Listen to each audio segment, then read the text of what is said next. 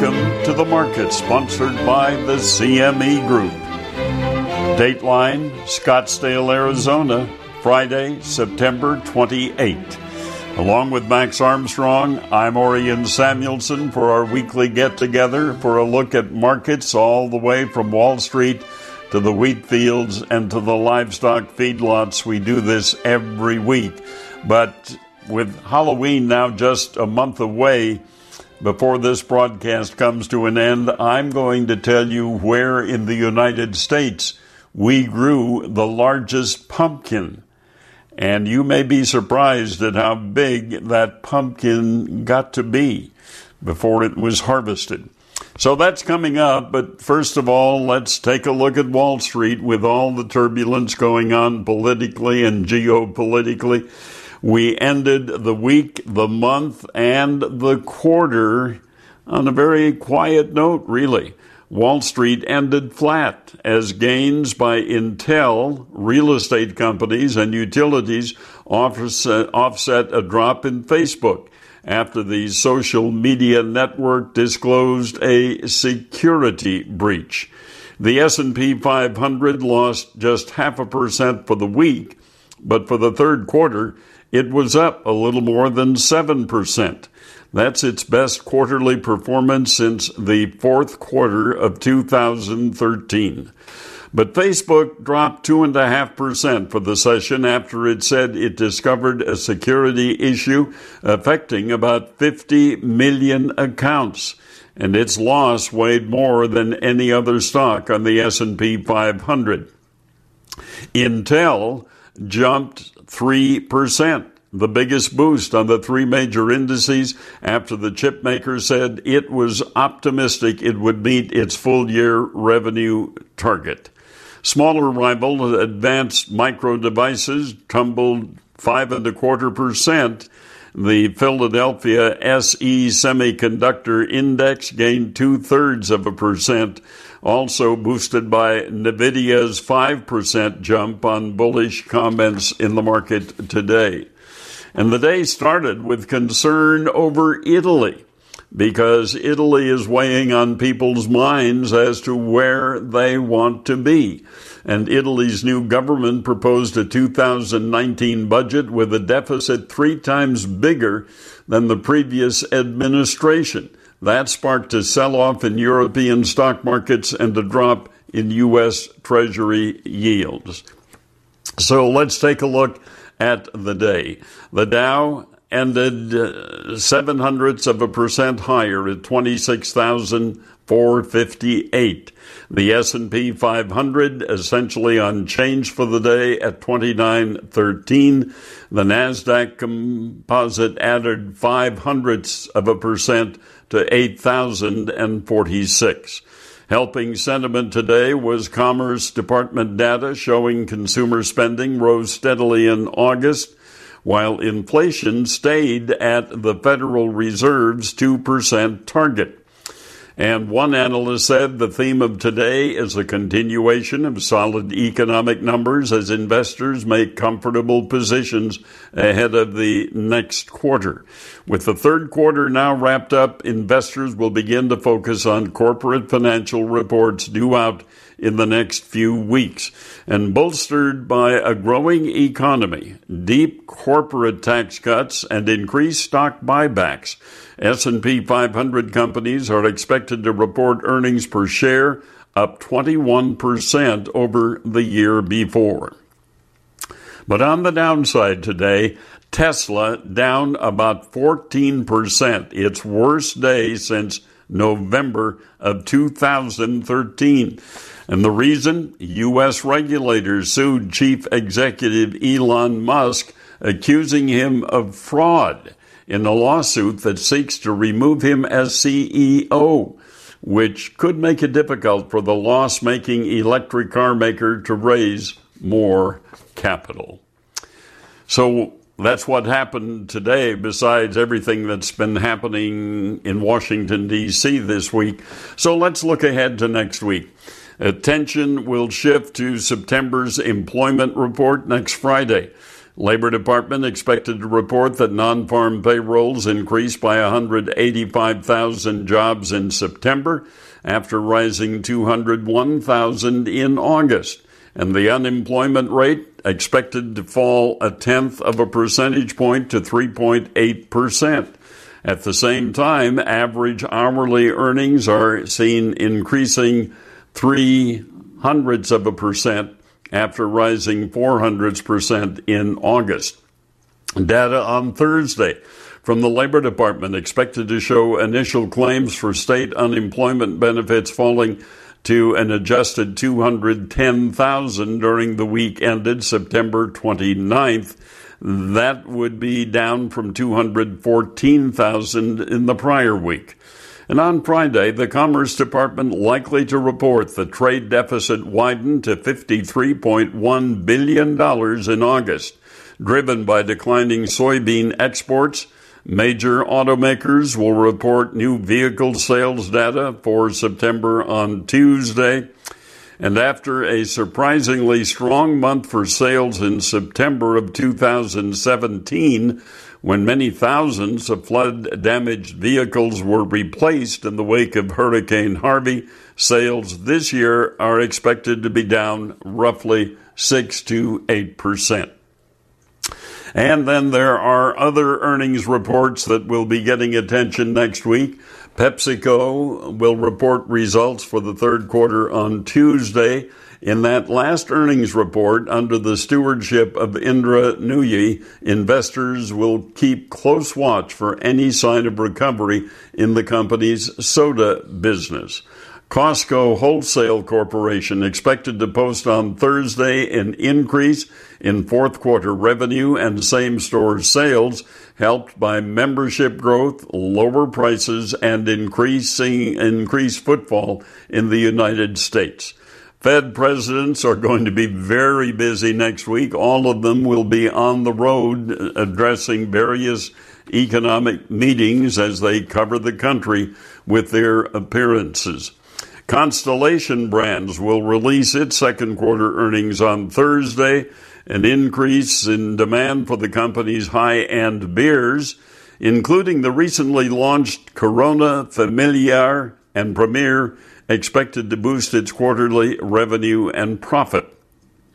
And then, coming out of the troubled housing industry, home builder Lennar Corporation expected to report an increase in profit and revenue, boosted by strong demand for housing, but there have been concerns about a slowdown as mortgage rates continue to inch up and affordability declines, and investors will look for the company's updates on its financial forecast and any comments on the impact of Hurricane Florence. So it will be a fairly busy week while the earnings report season is not in full activity. Looking at some of the highlights this week, the U.S. consumer spending increased steadily in August, supporting expectations of solid economic growth in the third quarter, while a measure of underlying inflation remained at the Federal Reserve's 2% target for a fourth straight session. The Commerce Department said consumer spending, which accounts for more than two-thirds of U.S. economic activity, rose 0.3% last month. And, of course, NI continues to watch the tariff situation that's going on.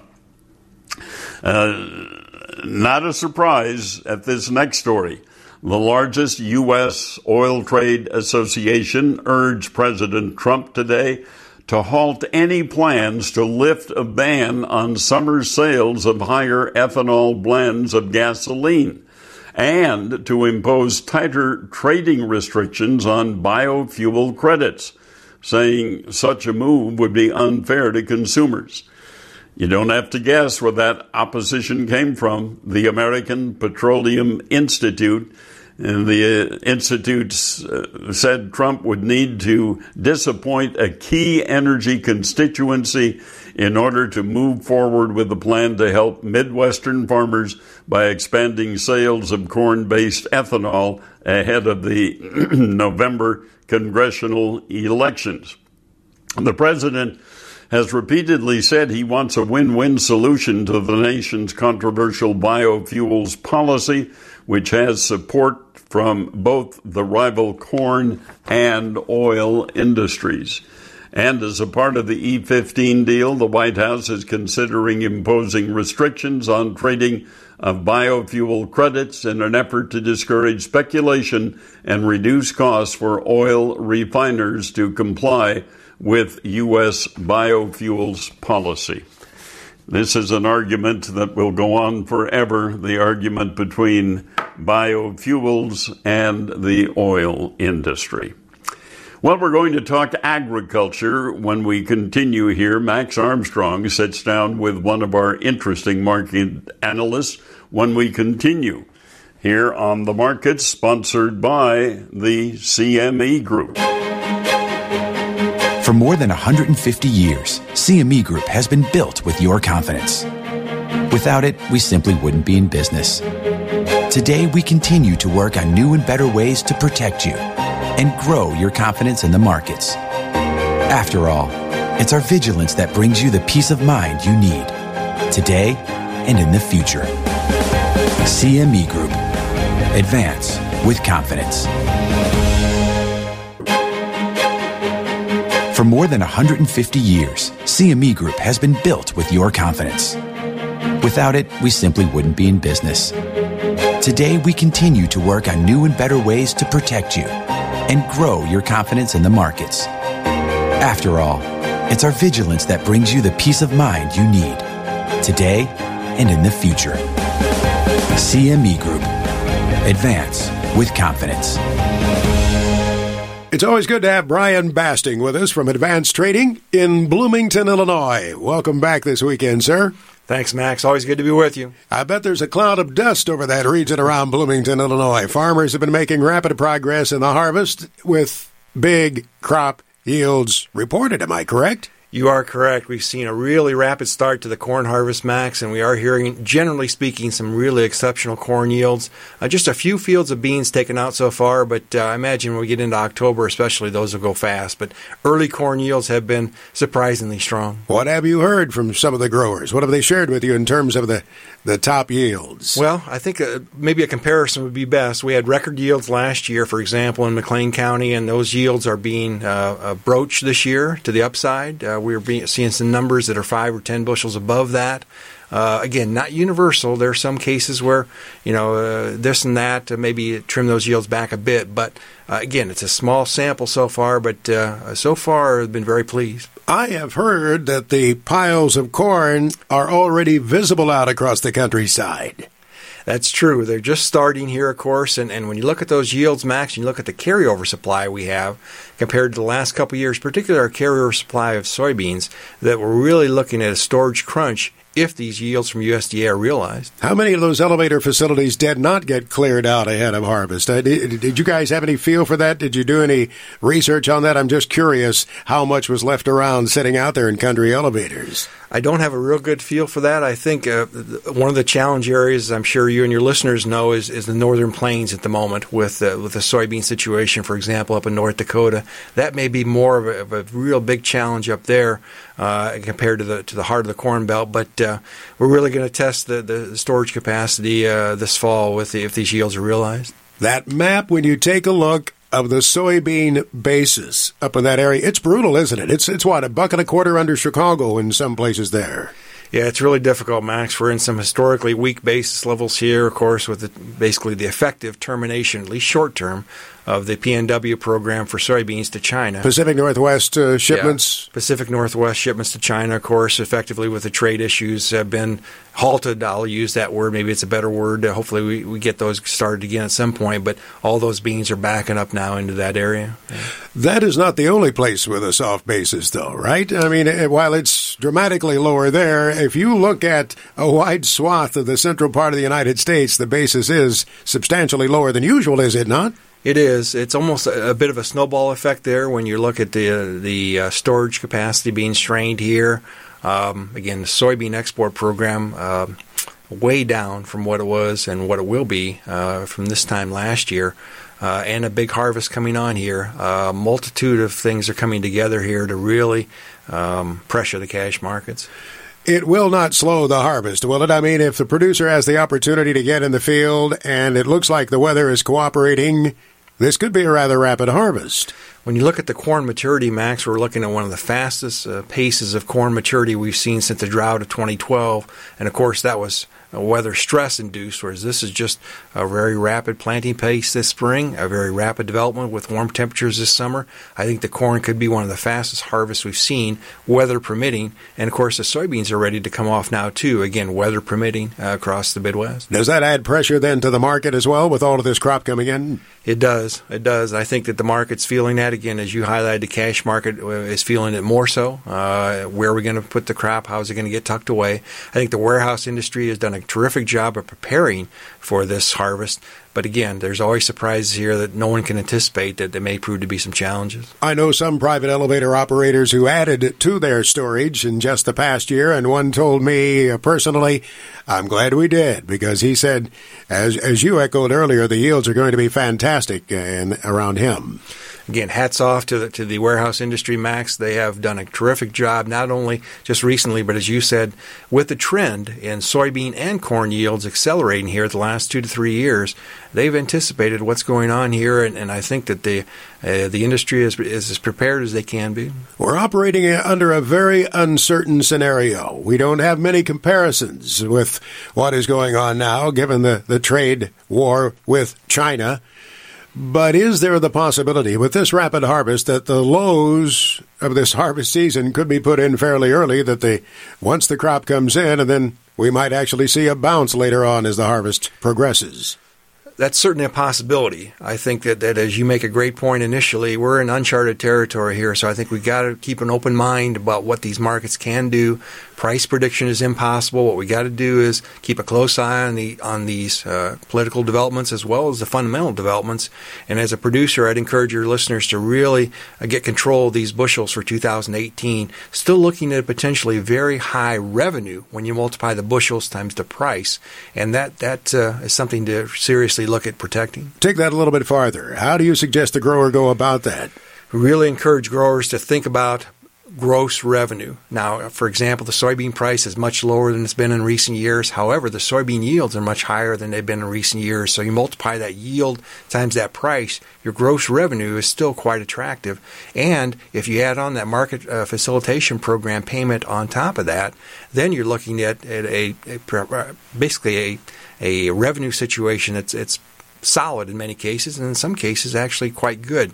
But you must protect that price, because the price can go lower from where it is today. And we'd encourage your listeners to think about an option strategy, lock in a floor for that production, maybe a cash sale and a purchase of a call option, several strategies to consider to get a floor underneath those markets.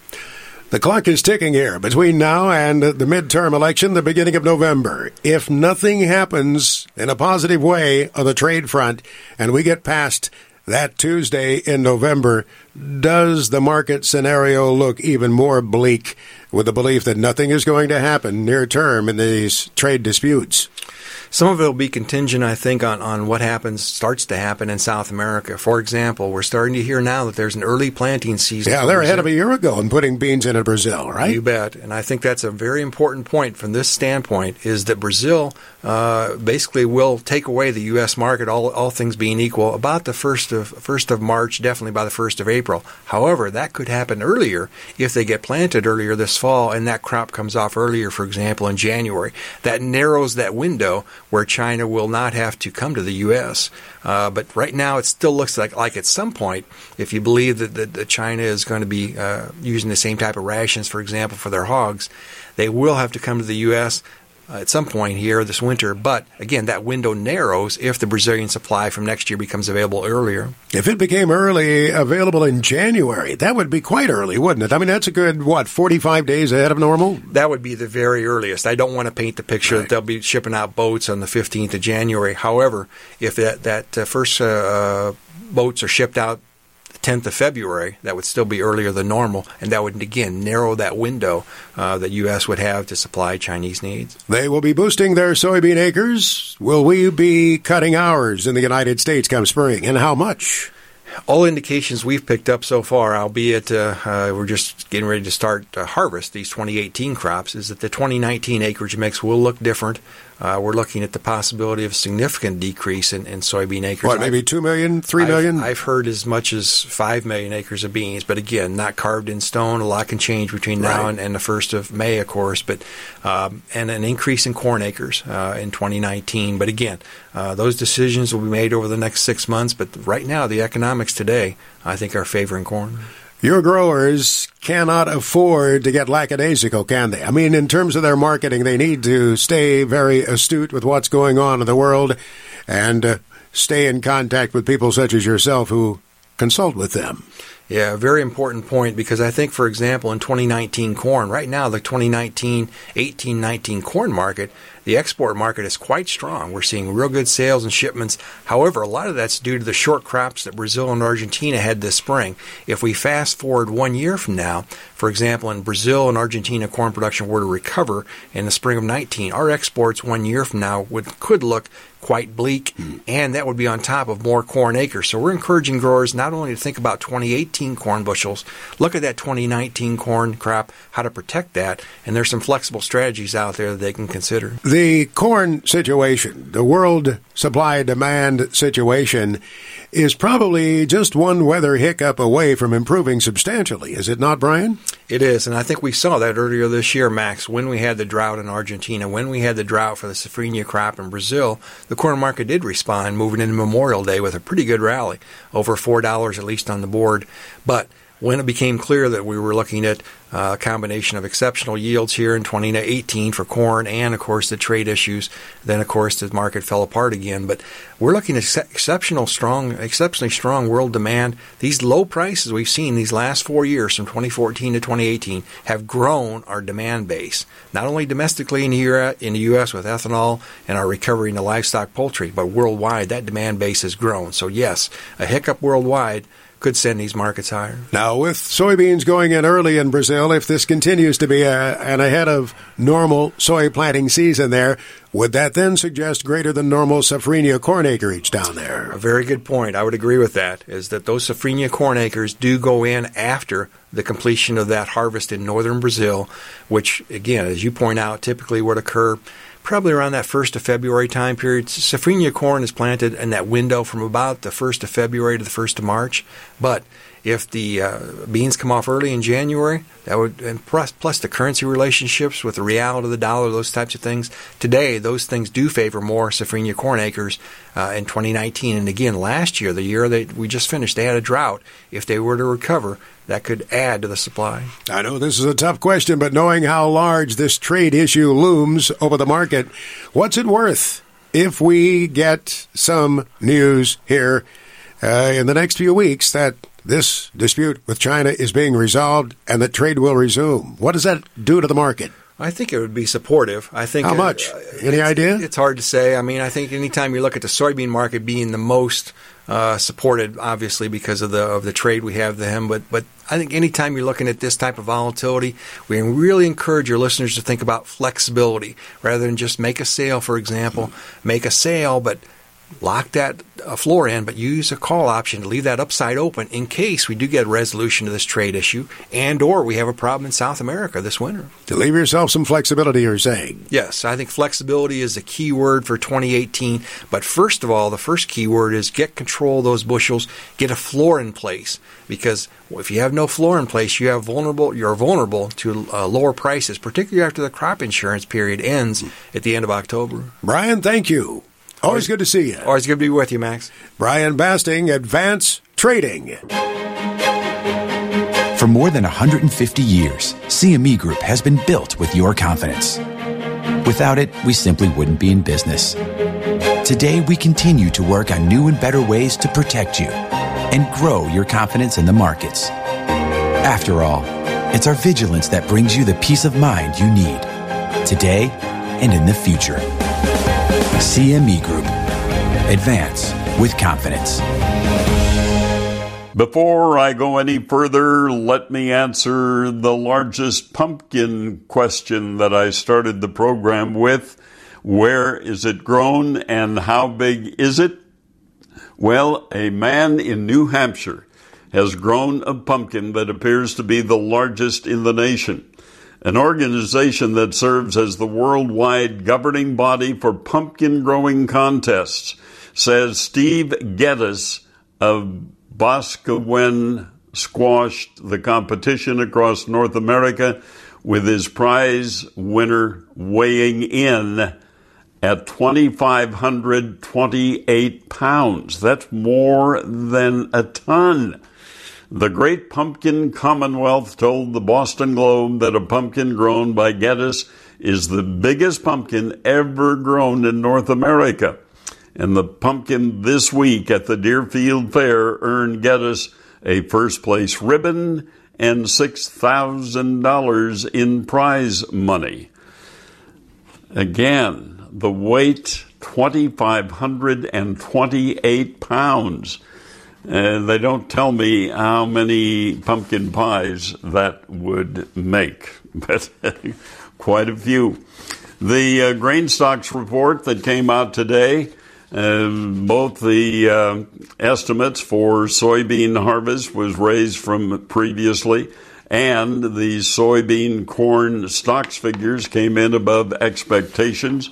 What did some of the traders say? Jack Scoville with the Price Futures Group said it's going to be considered a little bit of a negative report. We're going to see some selling in the beans because people were already bearish about demand anyway. Alan Suderman said USDA raising the size of last year's soybean crop certainly doesn't help put in a bottom or confirm a bottom. Every time we turn around, we tend to get some bearish news on soybeans, and that has certainly been the case. And as we take a look at the closing prices for the week, at the Mercantile Exchange, lean hog futures were higher with the most active December hogs, moving up $2.40 a hundredweight to end the week at $57.92. The October live cattle contract gained 40 cents a hundredweight for the day and ends the week at $113.45. The November feeder cattle contract gained 42 cents, ending the week at $158 plus a nickel.